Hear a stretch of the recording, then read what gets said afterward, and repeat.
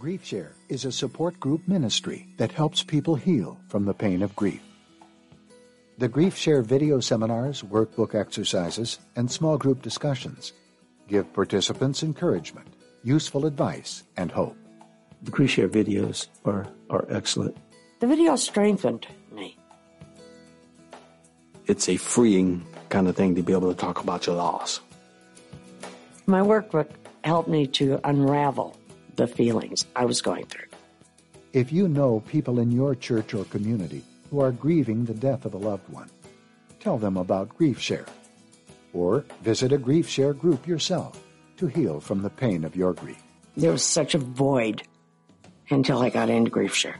I never really healed down deep until I came to GriefShare. GriefShare brought me out of my sadness. Begin your journey from mourning to joy at GriefShare. Good morning, everybody. That was pretty good. Hey, I'm Wayne. I'm the pastor here at the First Baptist Church of Fair Oaks. Welcome. We're glad you're with us this morning. In the book of Psalms, chapter 118, it says this: the Lord has done it this very day. Let us rejoice today and be glad. Today is the day that the Lord has made. We will rejoice and be glad. Aren't you glad you came to church today? Today's going to be a wonderful day. We have some wonderful stuff planned for you today. So before we get started, hey, I want to let you know that there is a connection card in the row in front of you. We want you to fill that out today. So everybody in the house today, let us know you were here. Fill that connection card out and fill in all your information. If you have moved or if you have an email update or a new phone number, because Lord knows how many times you change phone numbers these days.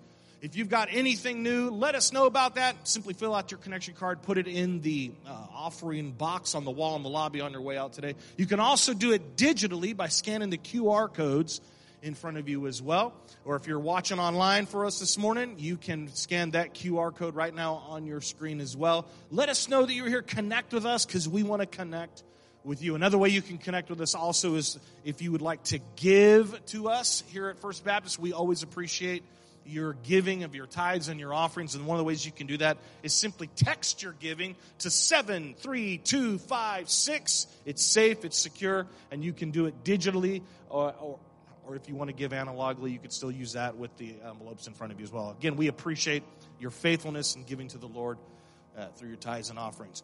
Also, hey, if you're new to First Baptist, you're watching us online, you don't know much about us, we are on social media. You can simply follow us on Facebook, on Instagram, YouTube.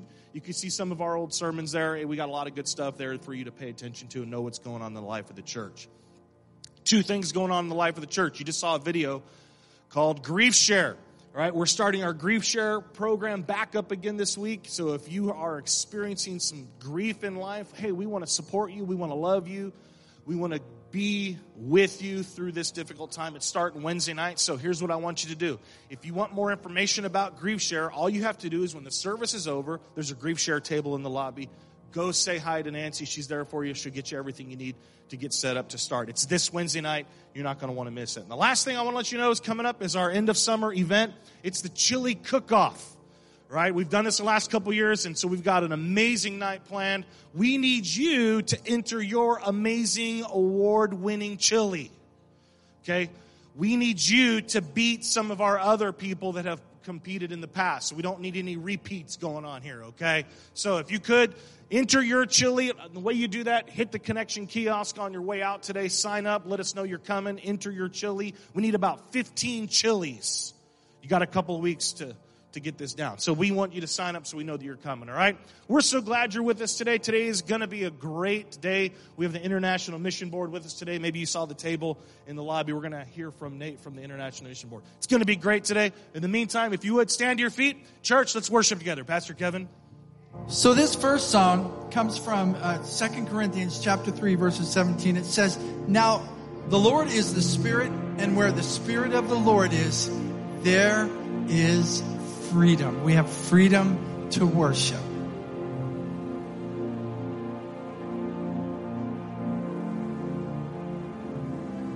Amen. We know where the Spirit of the Lord is. The Spirit of the Lord is, there is liberty. We know living in your freedom. Living in your freedom, we see your glory. We know where the Spirit of the Lord Where is. the Spirit of the Lord is, there is liberty. We're yours. Yours is the kingdom. We're yours. Yours is the kingdom. Here we go.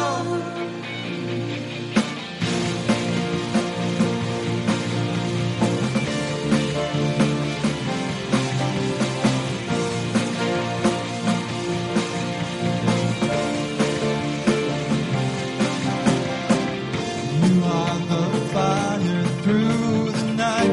You are the flame that burns inside. We need your presence more than anything. More than just a song to sing. More than word and offerings. We need your presence more than anything. You're all. You're all that we want. You're all that we need. You're all that we want. You're all that we need. We know where the Spirit of the Lord Where the is. Spirit of the Lord is, there is liberty. We know living in your freedom. Living in your freedom, we see your glory. We know where the Spirit of the Lord Where the is. Spirit of the Lord is, there is liberty. We're yours. Yours is the kingdom. We're yours. Yours is the kingdom. Yours is the kingdom. Call us closer to your heart. Lead us, Lord, to where you are. We need your presence more than anything. And you're all that we want. You're all that we need. You're all that we want. You're all that we need. We know where the Spirit of the Lord Where the is. Spirit of the Lord is, there is liberty. We know living in your freedom. Living in your freedom, we see your glory. We know where the Spirit of the Lord Where the is. Spirit of the Lord is, there is liberty. We're yours. Yours is the kingdom. We're yours. Yours is the kingdom. Yours is the kingdom.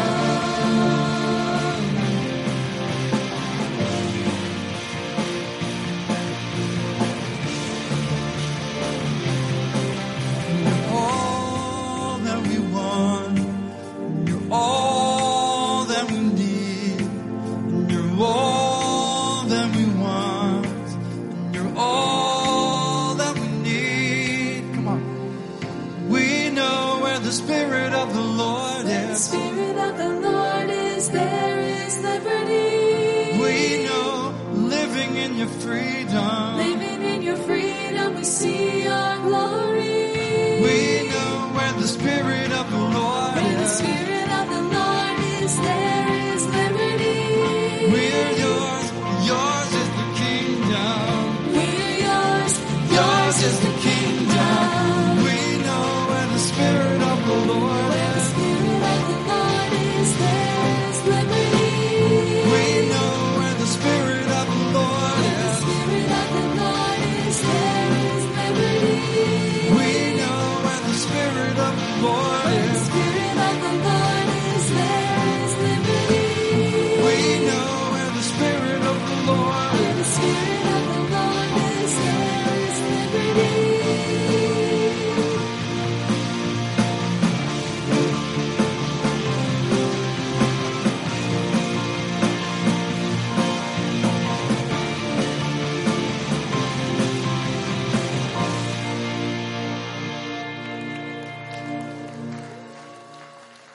He's our salvation.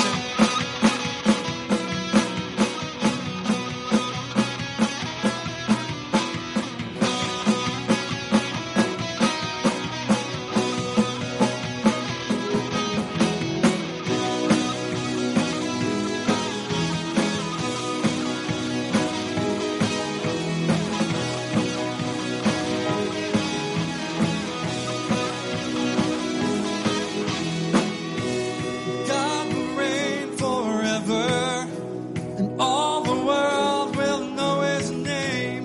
Everyone together sing the song of the redeemed. Come on, you. I know that my Redeemer lives, and now I stand on what He did.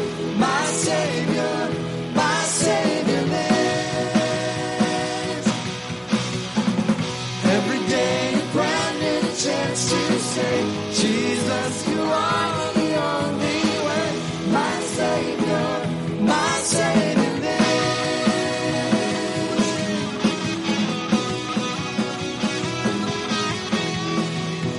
The King has come from heaven, and darkness trembles at His name. Victory forever is the song of the redeemed. I know that my Redeemer lives, and now I stand on what He did. My Savior lives. Every day a brand new chance to say, Jesus, you are the only way.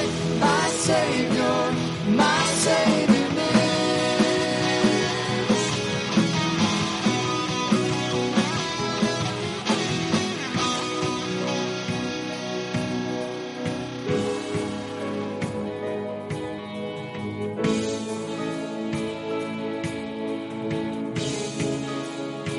Sing it. My Savior lives, my Savior lives, my Savior lives. Oh, my Savior lives, my Savior lives, my Savior lives. Come on, you got it in ya. My Savior lives, my Savior lives, my Savior lives. My Savior lives, my Savior lives, my Savior lives.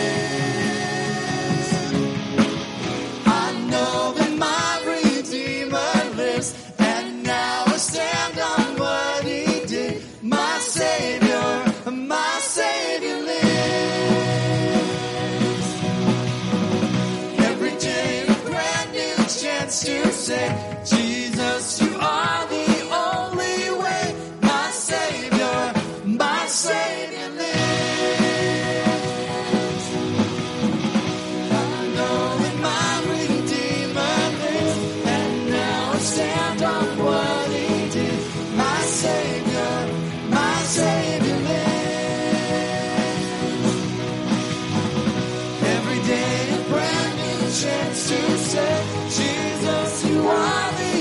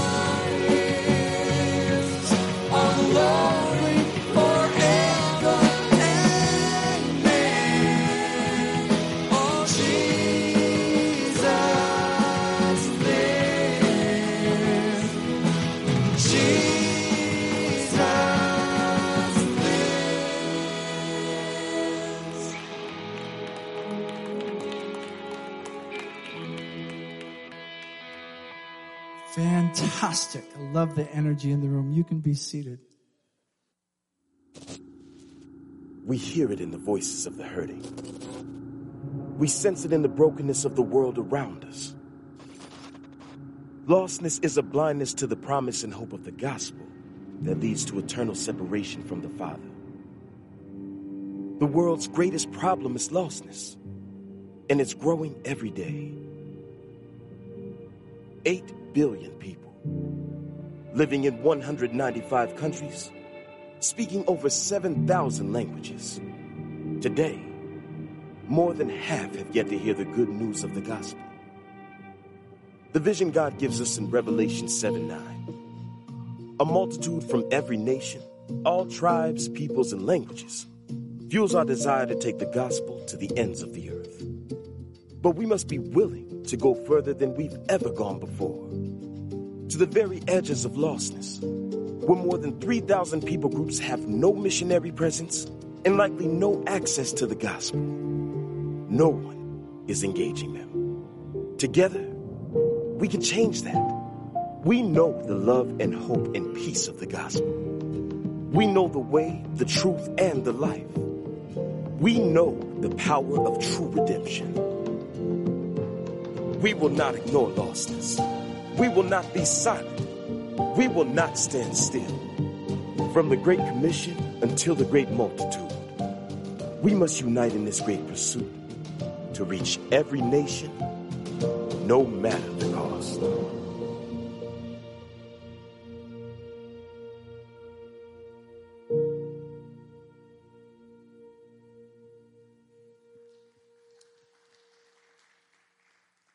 That video communicates a big message to us.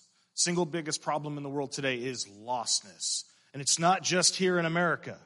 It's everywhere. And we are blessed today, congregation, to have the International Mission Board with us. I told you a couple weeks ago that today would be a day that we would kind of set aside to kind of get into a missions mindset to prepare us for November, which is our annual month of missions. And so today, we have here with us today from the International Mission Board is one of my new best buddies in the whole wide world.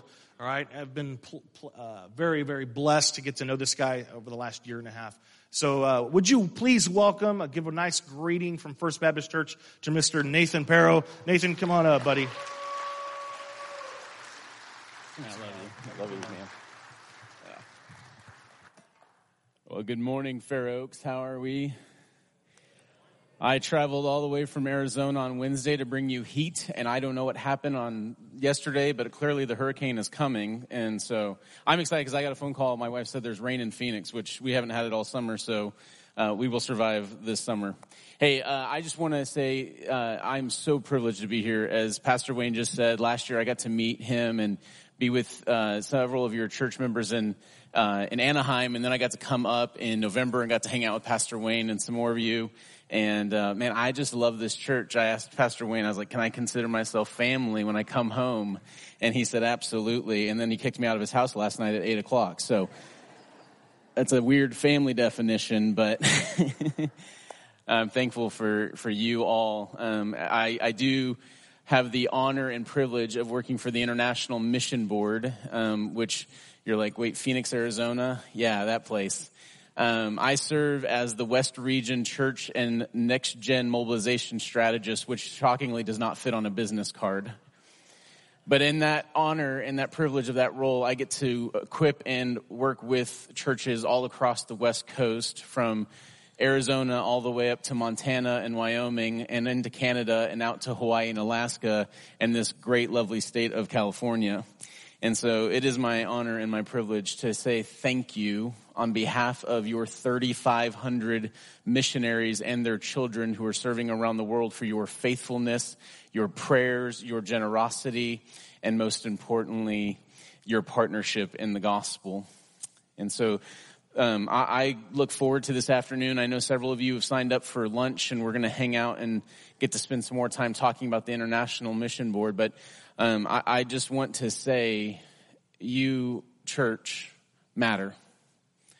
What is happening around the world is, if you watch the news, it feels overwhelming. It feels it feels hopeless.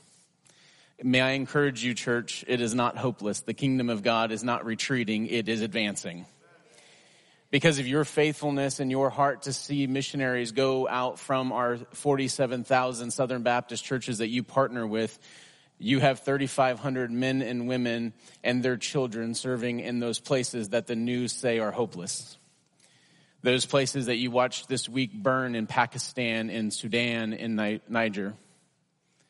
Places where Christians are being harmed and murdered today. And if Fox News and CNN have any say in it, it is hopeless. But church, I want to say this to you before we get into our word this morning. There are more people coming to Christ every day around the world than any other time in human history. The gospel is not losing. You have much reason to rejoice in a God who saves today, and much reason to trust if God is God, then we can trust him fully in everything and anything that we encounter. And that is the truth of our brothers and sisters around the world, whether in Sudan or in Niger or in Pakistan, as they are burning churches, burning Bibles, and killing Christians in the handful. What has been true for 2,000 years since Christ ascended into the heavens is every time Satan thinks he's put a handle on the church only grows and multiplies more. And so I just want to say thank you, because it is your prayers that bolden and encourage our brothers and sisters to continue to take the fight to Satan. And so this morning, if you have your Bibles, and I hope you do, you would turn to Luke chapter 17. We're going to bounce around in a couple of places, but as Pastor Wayne invited me to share his pulpit this morning, I felt just emboldened to challenge your church, challenge you as brothers and sisters in Christ to consider what kingdom living might look like. And here I say this confidently, coming to your city now 3 times in a year and falling in love with this place, I found myself greatly comfortable over in Folsom, which probably 100 years ago that would have been a different word. But here I stand in Folsom, and as I was in a coffee shop sharing the gospel with a gentleman there, I found myself loving the city. Last November, as I came here and Pastor Wayne and I were about to meet, I went and had a meal over at a local Mexican restaurant and got to share the gospel with the waitress. And I just want to say this, church, there are people in this city who are desperately ready to hear about the hope of Jesus. I've had so many great gospel conversations, and I know you're a gospel church. I know that the heart of Fair Oaks is that they believe that people matter because God cares about those whom he's created. And so today I hope that this message is encouraging and yet challenging for you. But before we do that, I'd like if you would allow me to open in prayer for you as a church as we open into the word together this morning. God, you are good, you are kind, and you are gracious. Lord, I thank you for this family here at Fair Oaks. Lord, they are gracious and they are kind to me, but Lord, I know it's because they love you. And so, Father, I pray you would remove me and let your glory shine. Let your truth prevail. Lord, allow your gospel to saturate our hearts. May it transform us into the disciple in which you've called us to be. God, I pray, there's 1,000 things going on in this room, in this family. God, you are a God of kindness and of comfort and of peace. And Lord, I may that be true for each of my brothers and sisters in this room today, that they would know the kindness and the joy and the peace of the Lord. And so, Lord, we love you, we praise you, we thank you. In Jesus' name, amen. Hey, I do hope that I get to meet you, and so at the end of service, I'll be outside, and I'll give you my phone number, my email, and you can offer me a bed next time I come out here, so I don't have to stay at the Hampton Inn. I'm just kidding. But Pastor Wayne said, hey, how's the Hampton Inn? I was like, your house would have been nice. I'm standing in India, in Mumbai, in April of this year. I turned 35 this year, though my hair tells you much older than I really am. But standing in Mumbai, in India, and this gentleman on Muhammad Ali Road, and it's a tense place. The call of prayer had just ended, and Muslims from all of these buildings just come pouring out into the street. I mean, to give you perspective, this pew to that pew is how wide this street is, and there's hundreds of thousands of people filling the road and filling the street and the marketplace to eat and break fast for that day of Ramadan. And I stick out like a sore thumb in the middle of India. Like, I don't have a tan. I turn lobster. That's it. And I'm standing in the middle of the road, and this gentleman comes up to me, and he says, American? And usually when I travel and people ask me if I'm American, I immediately go, Canadian. For a lot of reasons. Because they want to know your opinion about everything about America. And the first thing I said, no, Canadian. He goes, no, American. And I was like, yeah, American. And he goes, what, you love President Trump? And I was like, I don't know if you saw, he's not the president of America anymore. And he's like, he should be. And he just starts drilling me. And then he starts asking me about all sorts of things that he knows about American references. And so he starts talking about politics, and then he starts talking about celebrities, and he's like, what do you think of Johnny Depp? And I'm like, I don't know him. Like, I don't really have an opinion on Johnny Depp at all. But as we're conversating, what ultimately comes up of me and my new friend, who were having deep conversations, he says, I love American football. Oh, okay. I mean, cricket is kind of a big deal in India, and he's yelling at me about how much he loves American football. And so I show him this picture, if you don't mind showing him the picture in the family. Okay, you all know this picture. I'm not endorsing anything here. I have no dog in the fight. I'm a big cricket fan, as far as you're concerned. And so I show him this photo. I said, do you know who this is? And he's like, yeah, that guy won the Super Bowl. And I was like, well, what's that guy's name? He goes, I don't know. So his name's Patrick Mahomes. I said, do you know what that trophy is? He goes, no idea. I said, that's the Super Bowl trophy, but it has a very specific name. Anybody know the name of that trophy? The Lombardi Trophy. Okay, you clearly know your football. Well done. Let's see if you know your Bible in a few minutes. Okay, so he says, I don't know what that is. So I tell him, that's the Lombardi Trophy. And I said, he's considered one of the greatest coaches of all time. When I was younger, I did play football. I had a passion for football. Not the greatest sport of all time, but it is a good sport. And so I played football, loved football, but I said, do you know anything about Lombardi? And he said, no. I said, in 1960, the Green Bay Packers were in the national championship, and they lost in the fourth quarter. Anybody know to who? Those Eagles. The stinking Philadelphia Eagles. Upset the Packers won 1960. These were men who were just moments away from being the world's greatest team. And they lost in the fourth quarter. And there's record of these men like just devastated at the end of the season, just like, how are we going to move on? Like, where are we going to go? And so they were making commitments like, well, when we get back, we're going to work on this. We're going to make sure that doesn't happen. And we're going to make sure we don't get flanked like we did several times by their D end, and like just all this planning. And they show up to training, and Lombardi shows up, and he walks in the room, and he's holding a football in his hand. And he looks at the crowd of the men in the room, and he says, gentlemen, this is a football. I mean, really, Lombardi? Like, that's not good coaching. If they're just now learning about a football, it's too late. No wonder why you got beat. But Lombardi introduces the men back to the football, and it's not because he doesn't think they don't know what football is. He's telling them this is a football because we need to get back to the basics. We need to go back to the thing where this all started with. And men were furious because they're like, I don't know if you know, but we were just minutes away from being the world's greatest team. And Lombardi said, yeah, I don't really care. You're going to learn how to tackle again. You're going to learn how to throw a football again. You're going to learn how to run again. And you're going to have to learn the basics of this sport if you want to be great again. I don't know if you know the history of the Packers, but they went on to win 5 out of 7 of the Knicks championships. They destroyed everyone that year in 1961, went on to win the Super Bowl 37-0 against another team. And I mean, just it enshrined Lombardi to be great. But it was starting back with, gentlemen, this is a football church. This is the kingdom of God. If you have your Bibles and you turn with me to Acts chapter 1, or if you follow along behind me.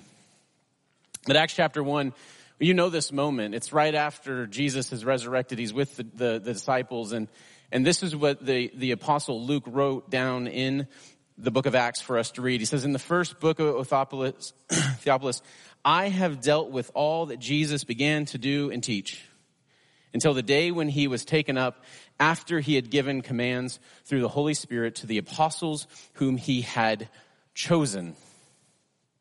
He presented himself alive to them after his suffering by many proofs, appearing to them during 40 days and speaking about the kingdom of God.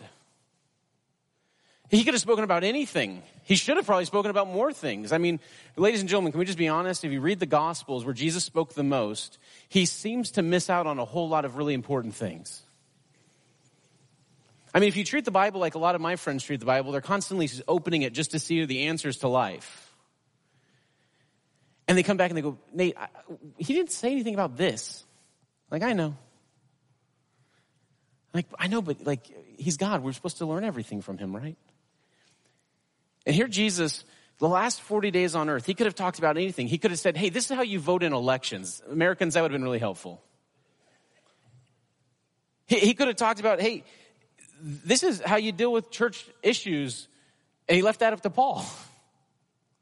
He could have talked about a myriad of things. There's all sorts of great topics that we don't really have clarity on as Christians, and ethics and all those fun things. But Jesus, knowing what was most important, looked at the men and women who were following him and said, church, this is the kingdom of God. This is the kingdom of God. This is the most important thing, is the kingdom. For 40 days, that's what he preached about. He reminded his men and women who called him Lord what it meant to walk in the kingdom, to live in the life of the kingdom. And church, I know you're well preached at this church, and you have men and women who love God's word and open it faithfully in your small groups and Sunday school classes. So I know that you have enough biblical awareness as to what you know about the kingdom of God. Which is, I know you know that the kingdom of God is completely backwards and upside down in the eyes of the world. I mean, you remember the teachings of Jesus. Many of them made no sense. Many people left away discouraged because of what he said. When asked a simple question, he responded with something that sounded completely disconnected from what they had asked. But in John chapter 17, this is what Jesus tells us. John 17:3, He talks about eternal life, and he says, this is what eternal life is. In perspective of the kingdom, John 17:3 says, and this is eternal life, that they know you, the only true God, and Jesus Christ, whom you have sent. This is eternal life. John 17:3, Jesus reminds us that what eternal life is not escaping the misery of this world, but it's that we would know God. That we would know him and love him. I think of the Apostle Paul in 2 Corinthians when he says, my fear for you is that much like the serpent in the garden, that he would persuade you or discourage you away from the simplicity of the devotion to God. Church, can I just encourage you with this morning? You were created to know God. And I know you know that. Many of you in this room, that you cling to that hope. But can I ask you, friend who is in here that maybe not know that to be true for you, may I tell you and encourage you that you were created to know God. To know him and to love him and know his ways because his ways are good. John goes on further in the last years of Jesus, in the last months of Jesus, to tell us sweet things like this. Jesus says, I've come so that you might have life and life abundant. And if I had hair and a nice jacket on, I would convince you to give me a lot of money so you can know his abundance. But the Lord took my hair so I would never be a false gospel preacher. Amen, right there, sister? That's just like, this is his heart, is that his heart would, that we would know him in life abundant. And when we hear that in American eyes, we're like, yes, God's on my side. Like he's for me to have things. And what he's really saying is, no, life is found in me and me alone. Because the enemy comes to steal, kill, and destroy, but I've come so that you may have life. And what is life? Knowing God. What is eternal life? Knowing the Father, loving the Father, knowing his ways and knowing his commands and knowing the goodness of his heart. My little 8-year-old that we adopted this last year, her name's Toby Grace. You would love her. Looks like her mommy. And she acts like me, so she's perfect. When she showed up at our house the very first day, she said, what does it mean to be in this family? And I said that you would know God. Toby, if there's anything I want you to know about this family, is that this is a place where you're going to get to know about God. And when Wednesday I got up in the morning at 4 a.m. to head to the airport, I gave her a kiss on her forehead, and she said, Daddy, go tell that church about God. Because she knows the most important thing that I could do with my days is to tell people about the God who loves them, who's created them, and desires for them to know him. As I go to Folsom and sit at a coffee shop, it's not about a coffee shop. It's about me having an opportunity to look a man in the face and say, do you know God loves you and desires for you to know him? And him to look at me in the face and say, I don't really know about that God thing. And what was supposed to be a quick interaction turned into a 2.5-hour conversation between me and him. This is the heart of our God. So Christian, here's a big idea for you for the day. If you need a big note to write down, Christian, kingdom living is the overflow of a relationship with Jesus. We're going to talk about kingdom living. We're not going to talk about all what kingdom living is, because I don't have that enough time. Pastor Wayne said I can't preach for 5 hours, which was a little weird and restrictive. But know this, that Christian, the kingdom living is out of the overflow of a relationship with Jesus. You can't live in his kingdom outside of a relationship with him. Which is to say this, that Christian living, kingdom living, is not about what you do for him, but allowing him to live through you. I thought when I first became a follower of Christ, like it was all about what I could do for God. And he was so kind and compassionate in his grace towards me to remove the burden of, Nate, this is what you do for me. Instead, Nate, this is what I will do through you. Fair Oaks, if you want to see God do great things, allow him to move through you, not for you. Because he'll do what he wants. Don't try to earn God's love. You can't. Don't think coming to church gets you in right standing with God. It doesn't. We know that. Jesus says in the end, there will be people who say, Lord, Lord, did I not? And he's going to say, get away from me. You never knew me. And so the invitation into kingdom living is a relationship with Jesus, but at the same time, there is an invitation for everyone into his kingdom. So as I stand in Mumbai and this gentleman's trying to pester me about Donald Trump and Super Bowl championships and all the other things he was passionate about, I looked him in the face and said, do you know God? And he looked back at me and he says, yes, I worship Allah. And I said, no. I asked you, do you know Jesus as your Lord and Savior? God is not impressed if he knows who Donald Trump is.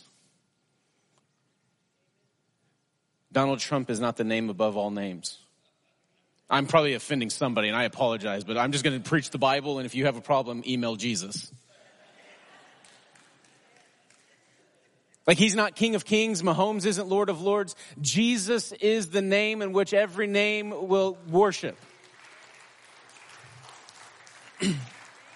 And so when we look at the truth of the gospel, this is the invitation for you, Christian, that the invitation to the kingdom living is out of an overflow, but also for you who is not a believer in this room today, if that is true of you online or that is you in this room, know this, there is an invitation into his kingdom today. God desires for you to know him and love him. When the Philippian jailer asked, what must I do to be saved? What did the Apostle Paul answer with? Believe in the Lord Jesus, and you shall be saved, and your household. Church, look at the church of Philippi. What a mess.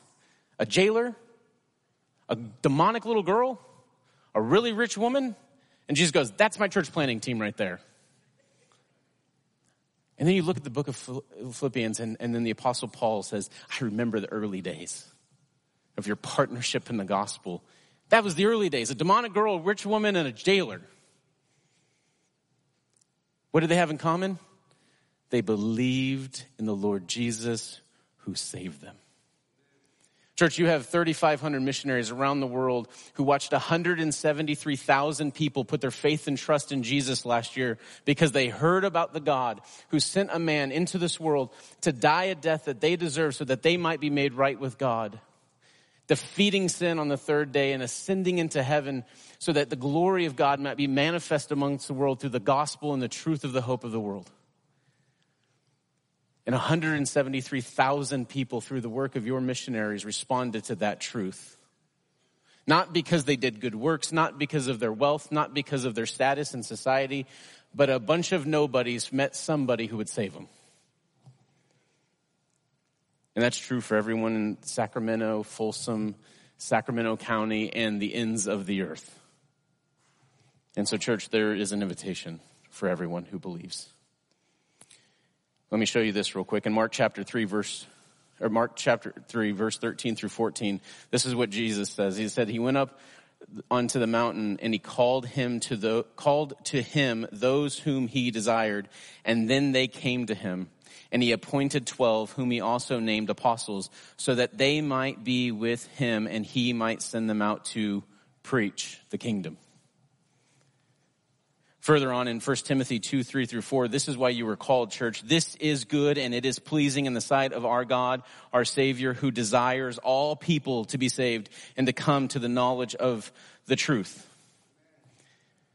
The invitation Jesus gave to people early on was to follow him. And he could have used multiple words in the Greek, and instead what we see translated in the New Testament in Mark and as in Timothy, there's a verb called or invited, kaleo. And Jesus chose a different word, proskaleo, which is intimate. When I call Pastor Wayne, I don't expect you to answer. When I call Pastor Wayne's phone number, I expect Pastor Wayne to answer because it is a personal call between him and I. That is the invitation for you, church. That is the invitation for the world to respond to the call, not a destination, not a religion, not a church, not a building, not a Bible study, not a Sunday school group, none of that. He didn't call him to tradition. He didn't call him to set rules. He called him to himself. He called them to himself because he desired a relationship with them. Which means it doesn't matter how messed up you think you are or how much sin you have committed. Jesus says he loves you and he wants you. Church, I discovered this truth about myself early on in my walk with Jesus. I rarely want Jesus, but I'm in desperate need of him. Jesus does not need Nate. He wants Nate. What a contrast between me and God. He doesn't need me. He wants me. I rarely think I need him.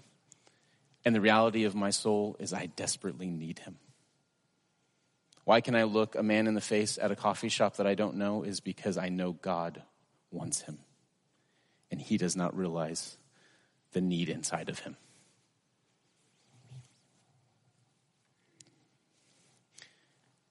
But God, who is rich in mercy, lavished us with grace by sending his son into this world to die the death that we deserve for sin and rose 3 days later so the prophets would say that he defeated death. Church, he did it all because of relationships. And this is the impact that the kingdom has on our lives. It impacts our relationship vertically and it impacts our relationship horizontally. And why we need to look at this before we can look at the 4 points I want to share with you real quick today is here. In John chapter 15, Jesus says this: abide in me and I in you. Church, if we want to have a kingdom impact on the world, it is not out of our talents and our efforts. It is connected to Christ and Christ alone. It is in us abiding, he says he will bear much fruit. It won't matter how talented this worship team is, which, by the way, they are extremely gifted. It won't matter how great Pastor Wayne's sermons are, which, by the way, he is faithful to the text. It will not matter how good of a Bible study teacher you are or how much you love bringing bagels to this church. that will produce good things for this community. It is in Christ alone. It is us abiding in him and through him and allowing him to do what he chooses to do, not because of what we do, but what he does. And so, church, may I pray that for you as you walk out of here today, that Fair Oaks is committed to one thing and one thing alone, abiding in the relationship that they have with their Lord and Savior. Because it will have impacts not just with you and your relationship with God, but it will impact this church. It will impact your home. It will impact your marriage. It will impact your children, your grandchildren, your neighbor who you do not like, and everyone who does not vote like you. I'm going to bring you with me. You amen me everywhere I go. Your relationship with God will directly impact your relationship with everyone. This is the reality of the kingdom. I want to look at 4 quick attributes that we see in the text of Luke chapter 17. 4 quick attributes that you see in kingdom living. This is not exhaustive, church. Please know that there is more. But it is not anything less than this either. And then a quick reminder at the end. Followers of Jesus are marked by attributes of kingdom living. Here's the first one. Kingdom living attribute of forgiveness. Luke chapter 17, verses 1 through 4, he said to his disciples, temptation to sin is sure to come, but woe to the one through whom they come. It would be better for him if a millstone were hung around his neck and we were cast into a sea than he should cause one of the little ones to sin, causing children to sin. Pay attention to yourselves. If your brother sins, rebuke him, and if he repents, forgive him. And if he sins against you 7 times in the day and turns to you 7 times saying, I repent, you must forgive him. Church, can I remind you of this? Kingdom living looks like this. Because I've been forgiven much, I can forgive much. Now, I'm not asking you to forgive and then be in relationship with somebody who is dangerous or harmful to you. You don't need to be reconciled to everyone. Heaven will take care of that. I'll just say this real quick. My mother, a woman of domestic violence. I would never ask my mom that the only way she could have true forgiveness is if she goes and reconciles with those who've harmed her. Heaven will take care of that. But she can live in forgiveness. I'm constantly reminded of this truth in my own life, that God has forgiven me much so I can forgive much. He's only asked Nate to forgive as much as he's been forgiven. In church, if we took out my sin card, it would go from here to the south of the Baja and join the hurricane and come right back up here. And all of it's been cleared because of the goodness and the grace of our God. But may I encourage you, church, may you be a church that's marked by kingdom living of forgiveness. And may you call other people to enjoy the forgiveness of God and the grace of God. Reminding yourselves daily that you've been forgiven of much, so therefore you can forgive much, and you can trust that God is the God who forgives much. Because we know that it is out of the forgiveness of God that we are transformed through the power of Christ. Luke 17, 5 through 6, the kingdom living attribute of faith. Look at this text with me, if you will. The apostle said to the Lord, increase our faith. And the Lord said, if you had faith like a grain of mustard seed, you could say to the mulberry tree, be uprooted and planted in the sea, and it would obey you. They thought that the object was to have more faith, and what Jesus was saying, place your faith in the object, and that is me. See, faith is easy when you can see it, but that's not faith. You know what the Bible teaches on faith. It's the things hoped for that are not seen. 2 years ago, I was told by a doctor, you will never biologically have children, and it decimated my wife and I. And then 4 months later, we're sitting in a doctor's office with an ultrasound of my wife being pregnant. And we watched the miscarriage unfold over the next several hours.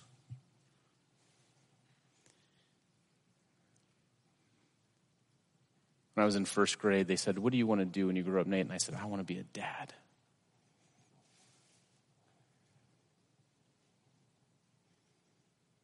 and I'm looking at my desire and saying, God, did I miss something here? Did I not understand that your heart is for children? And I say, God, I don't know what you're doing, but I'm going to trust you regardless of what I see. And not 4 months later do we get a phone call about a little girl whose mom was going to abandon her. My wife said, what do you want to do? And I said, yes and amen. Because I said I wanted to be a father. I didn't care who it was to. I just wanted to be obedient, to love children the way Jesus loves children. And so when that little girl walked in our house the first day, you know that I rejoiced. In the midst of her trauma, in the midst of her grief, if you met my daughter today, you'd say, I'm not really sure that she's gone through too much trauma, because she has found that her joy is in her Lord.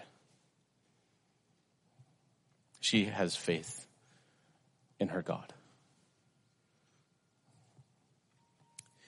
Kingdom living attribute number 3, real quick, humility. Luke 17, 7 through 10, it says,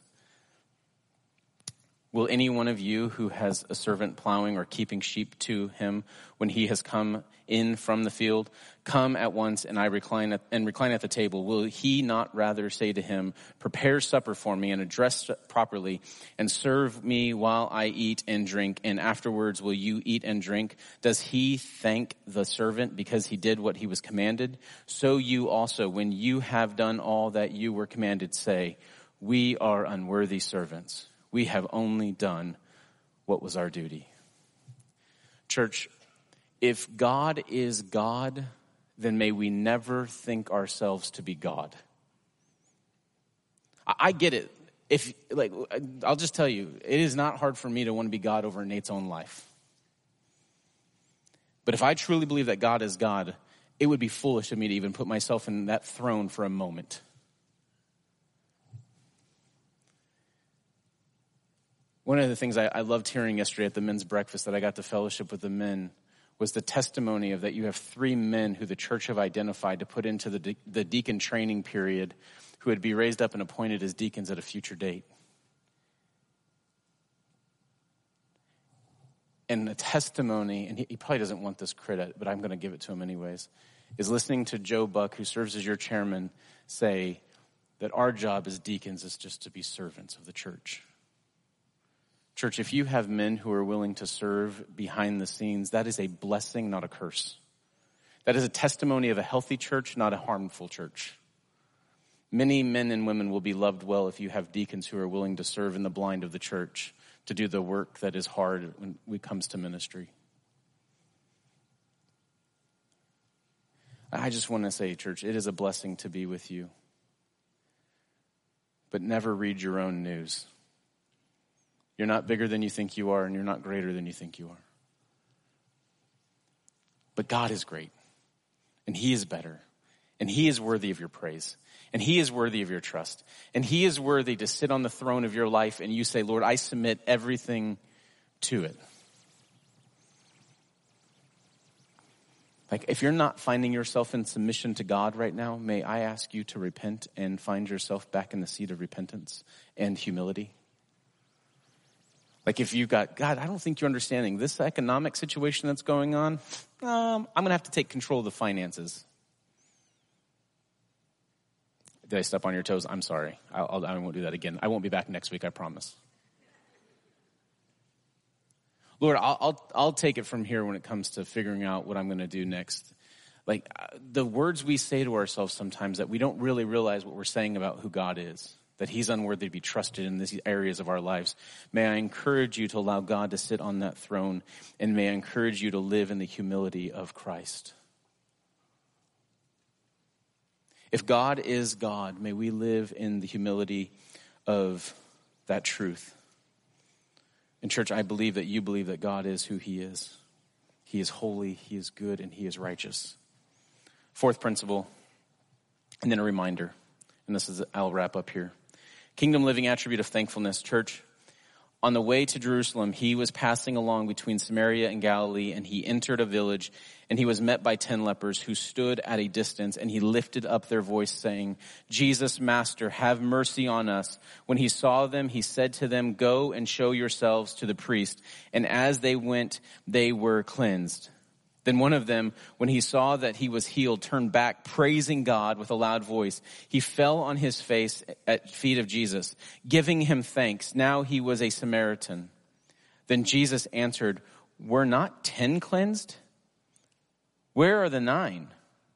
Was no one found to return and give praise to the God except the foreigner? And he said to them, rise and go your way. Your faith has made you well. Church, that leper lived in thankfulness to who God is and what God has done. Church, can I encourage you to never lose sight of thankfulness and thanksgiving in your heart? May it be marked of this church that we are a thankful people, a people constantly reminded about the goodness of God in our own lives, and we would want to share that with others. As you go and you interact with this community in whatever facet that might be, whether that's a local restaurant you attend often or a local shop that you go to often or a recreational area into which you find most of your time at, or a hobby or a school or a job in which you are involved in, may I encourage you to live in such a manner where the thankfulness of your posterity and your posture makes others wonder, why do they live in a manner which nobody is thankful, but yet they seem to always be thankful? Why is it easy for my 8-year-old to tell people about Jesus? I don't really know, other than I know this. She constantly practices acts of gratitude. Every night before she goes to bed, she tells God one thing that she's thankful about who he is. And 3 things that God did that day that she's thankful for. And what she didn't realize when I implemented that in her life early on when she first came into our home was because this is what science taught us about our brains. It is impossible for your brain to process thankfulness and anxiety at the exact same time. So if you want to get rid of anxiety, I'll save you a trip to the therapist. Start practicing gratitude and thankfulness. Because your brain can't process both. The mark and attribute of kingdom living is thankfulness. Church, may I encourage you to live in light of what God has done in your life. Because the ways of this world are selfish and self-seeking. But the ways of the kingdom are not. I want to share a testimony of a friend. I know I've probably wasted all of your time this morning. But I want to share a testimony of a young woman by the name of Grace Lyons. She was on the back-to-back championship for the University of Oklahoma softball team. And every year, the NCAA, when they have the championship game, they allow the girls to do a video called Dear Softball. What are the things you learned from softball over the years? It's kind of a cute little diary kind of video. And this is what Grace Lyons chose to do when the National Collegiate Program said, tell us what you've learned from softball. Here's what she says. Dear softball, I fell in love with you when I was a little girl, always carrying around my glove, throwing tennis balls off the wall, and hitting with my dad in the park. I played with the boys when there was no softball, and then finally switched over once recruiting started. And that's when it started to get serious. I hungered for competition and strived for excellence. But for a while, you were something that my hands had such a tight grip on. My identity was tied so tightly to a game that leads to failure almost all of the time, and I rode the roller coaster of emotions. Then I met Jesus. I learned I have a loving Father who died for my sins and has a plan for my life, a plan to give me a hope and a future. My perspective changed when I realized you were just something I did, not who I was. Jesus tells me who I am, and I wanted to bring this light into the softball world and play the game differently.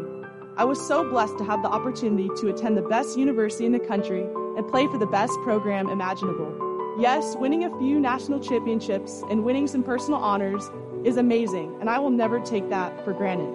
But it is so much greater than what goes on that dirt. First, I have met some of my best friends and my future husband at OU. Praise the Lord. But even more so, the Lord has given me a platform to shine a light that the world tries to dim. The expectation is to idolize you, and the promise is that true joy comes from reaching a goal that you have put all of your effort into. Yes, we as Christians are expected to work hard at all that we do for Christ, but the real victory has already been won on the cross, Jesus dying for my sin and saving me.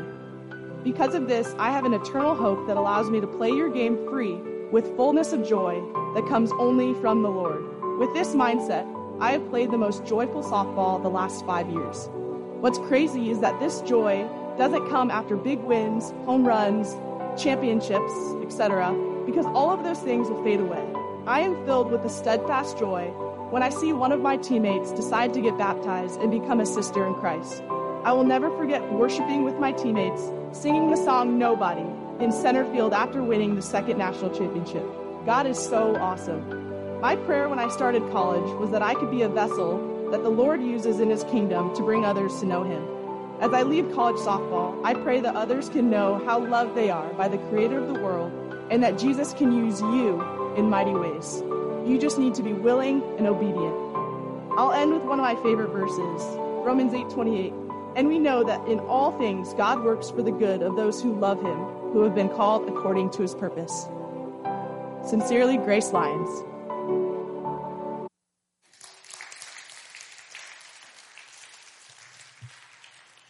"17 million people saw that played on national television." Grace was a fantastic softball player. She got to win 3 championships at the University of Oklahoma. But if Grace was standing here today, unfortunately she's in Florida, but if she was standing here today, she would tell you that I'm thankful to know that the invitation to be a part of God's kingdom was for me. The kingdom is here, church. The last text here is Luke 17:20. Being asked by the Pharisees when the kingdom of God would come, he answered them, "The kingdom of God is not coming in ways that can be observed, nor will they say, 'Look, here it is,' or 'there,' for behold, the kingdom of God is in the midst of you." Church, where you work, where you play, where you recreate, where you hang out, where you spend time, the kingdom is there. Fair Oaks, I believe this. God is inviting you to join him as you have through all the years of your faithfulness, to continue to be a part about his work here in this area, but also in the world globally. Church, your Christmas offering last year, or your missions offering last year that you took around November, helped 3,500 missionaries get to tell the world about a God who loves them and a God who can save them. But that's not the end of the invitation for you. It's not just your financial gift. It's your continued prayer. It's you knowing one of our missionaries and praying for them and knowing that they love you and that you can know them and know how to serve and pray for them. And church, my hope is that as your mission partner is that I can help you connect with what God's doing globally so that you can feel like you have a part in what God's doing around the world, but also to know that you have an invitation right here in this amazing city in which you dwell to make much of the name of Jesus anywhere and everywhere you go. Church, keep living in the kingdom. Keep glorifying your God. Keep making much of Jesus because, church, I believe this. Fair Oaks is not done its best days. Her best days are ahead of her. There's many in this community who are longing for the name of Jesus to reside over them. And may you know the invitation to the kingdom. Let me pray for you. God, you are good and kind. Lord, I thank you for this church. I thank you for her faithfulness to love you and to glorify you. I thank you for the men and women who have served in this church and this family for a long time. Lord, I thank you for these young families. Thank you for people who've recently joined this family. May they learn to walk with Jesus and know Jesus and be loved by Jesus here. May they learn to love Jesus here. God, I pray that you would make much of your name amongst the family at Fair Oaks. God, I pray that you would be glorified in every area of the lives of the members here at Fair Oaks. Lord, that marriages would make much of Jesus, that families with children would make much of Jesus, and families with grandchildren and great-grandchildren would make much of Jesus. Lord, I pray that as they go about, that, Lord, they would live in kingdom ways. But, Lord, it wouldn't be about what they do for you, but instead it would be about abiding in you and you alone. God, I thank you for this family and their desire to walk with you. Lord, I pray that they would know your goodness and your kindness today. And if there's somebody in here that doesn't know Christ as Lord and Savior, may you know this, that the invitation to the kingdom is yours. That the Father is calling to you, desiring that you would know his ways and his goodness in your life, that you would walk in his grace. And so the Bible says this, if you can believe. So if you can believe, may you know that invitation for you. May you talk to one of the pastors or the deacons or someone you know here at the church. And if you're watching online, I pray you would call this church and you would get connected with this family. Lord, may it be true that those who can believe know this is a place where they can be known and be loved and be discipled to know Jesus. Lord, we love you. We praise you in Jesus' name. Amen. Thank you, church. Would you please stand?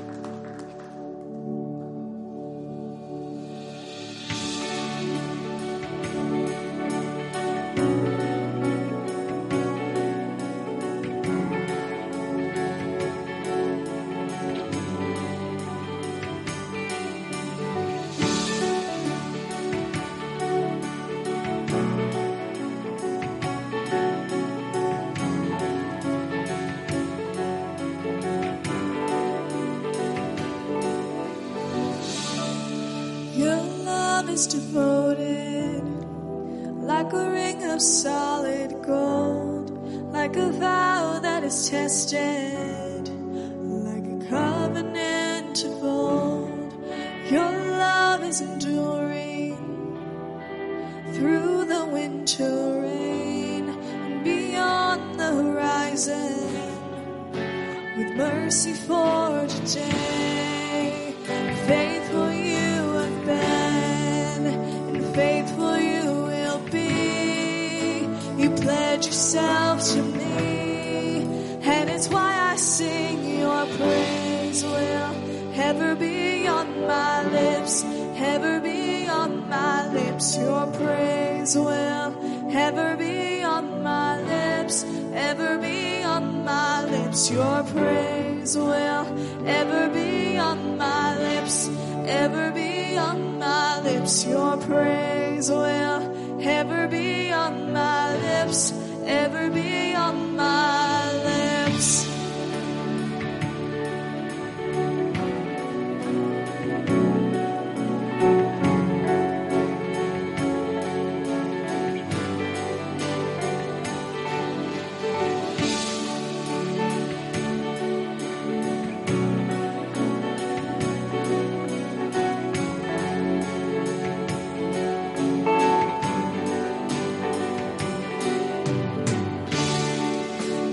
Father the orphan, your kindness makes us whole.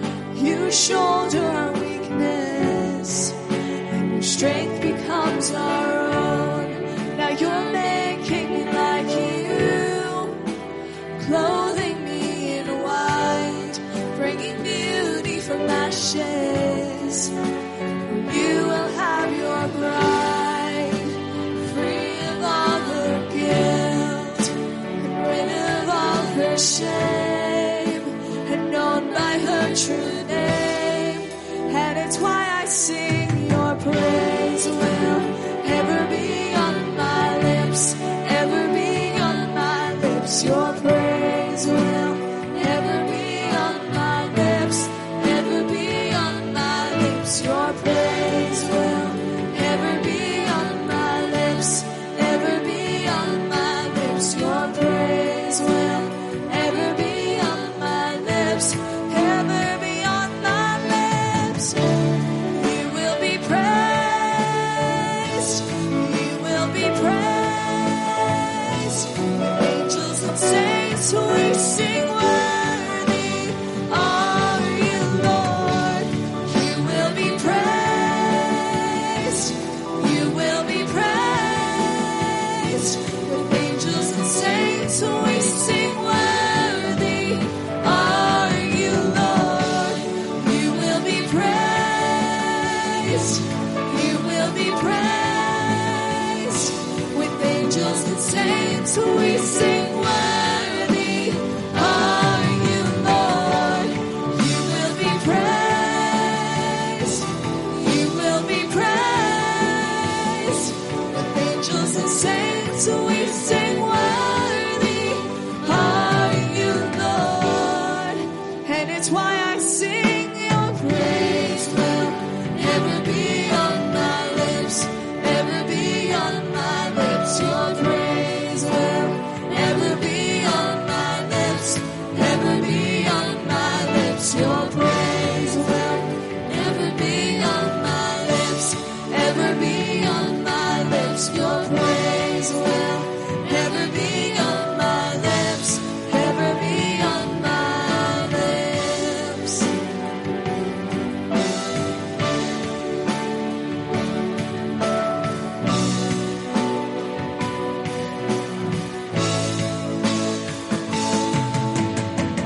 I may be weak, your spirit's strong in me.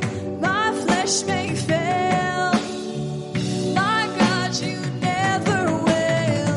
I may be weak, your spirit's strong in me.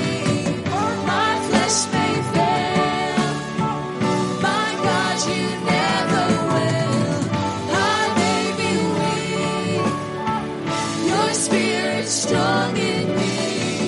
My flesh may fail, my God, you never will. I may be weak, your spirit's strong in me. My flesh may fail, my God, you never will. Give me faith to trust what you say, that you're good and your love is great. I'm broken inside, I give you my life.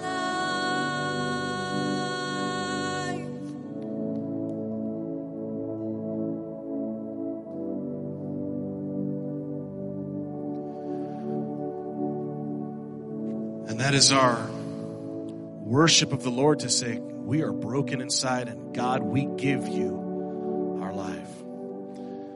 Congregation, as you're here today, I want you to be thinking about, have you been obedient to the Lord? Have you been doing what He's been asking you to do? Have you been living a kingdom life? Have you been faithful to what God has called you to do? And for you, maybe that answer is, I haven't been. Well, let today be a day of flipping a U-turn and getting faithful and getting in line with what Jesus has asked you to do, and being about His mission and connecting with the lost. Single greatest problem in the world today is lostness. And maybe you're here today and you don't know Christ, and what Nate was saying today is resonating with your heart. I want to give you an opportunity to respond to that today. So if today's a day where you're wanting to connect for the first time in your life with Jesus, I want to give you a couple of ways where you can connect with us on that. The first way is you can use that connection card that's right in front of you. Make sure you fill it out. Check the box on it that says, I'd like to give my life to Jesus. Take that connection card to our connection kiosk and give that to one of our workers there, and we want to give you some resources to get you started with Jesus, and we'll be in contact with you. The second way you could do that is you could scan that QR code right in front of you, and you could just simply scroll down and check that little box that says, I want to know about following Jesus for the first time. And we'll connect with you because we think that that's important. And the last way is, well, maybe you want to talk with somebody and get to know about Jesus right here today before you leave. To my left, your right, our encouragement area over here.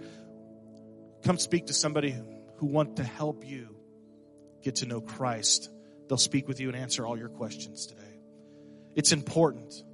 Following Jesus. Don't leave here today without connecting with God today. We want to encourage you. We want to bless you as you follow Jesus and share the love of Christ with everybody that you know. Aren't you thankful for the person who shared Christ with you? Amen. Congregation, I'm glad you're here today. It's been a great day worshiping the Lord tonight. Or to this morning. Don't forget what's happening tonight. Our Sunday night programs are going on. You come out and you check it out. The kids choir starts today. The Awana starts tonight. We're back in full swing. So you come and you be a part of what's going on. Thanks so much again for your faithfulness in giving to the ministry and mission of our church. Lives get changed. You heard Nate say 3,000 missionaries for our IMB are serving the Lord because of churches like us that give because of people like you. So continue to give in faith and to be generous with what the Lord has given you. Are you glad you came today? Thank you, Nate, for blessing us today. Hey, today is the day that the Lord has made. We will rejoice and be glad. Let's go be the church, everybody. God bless you.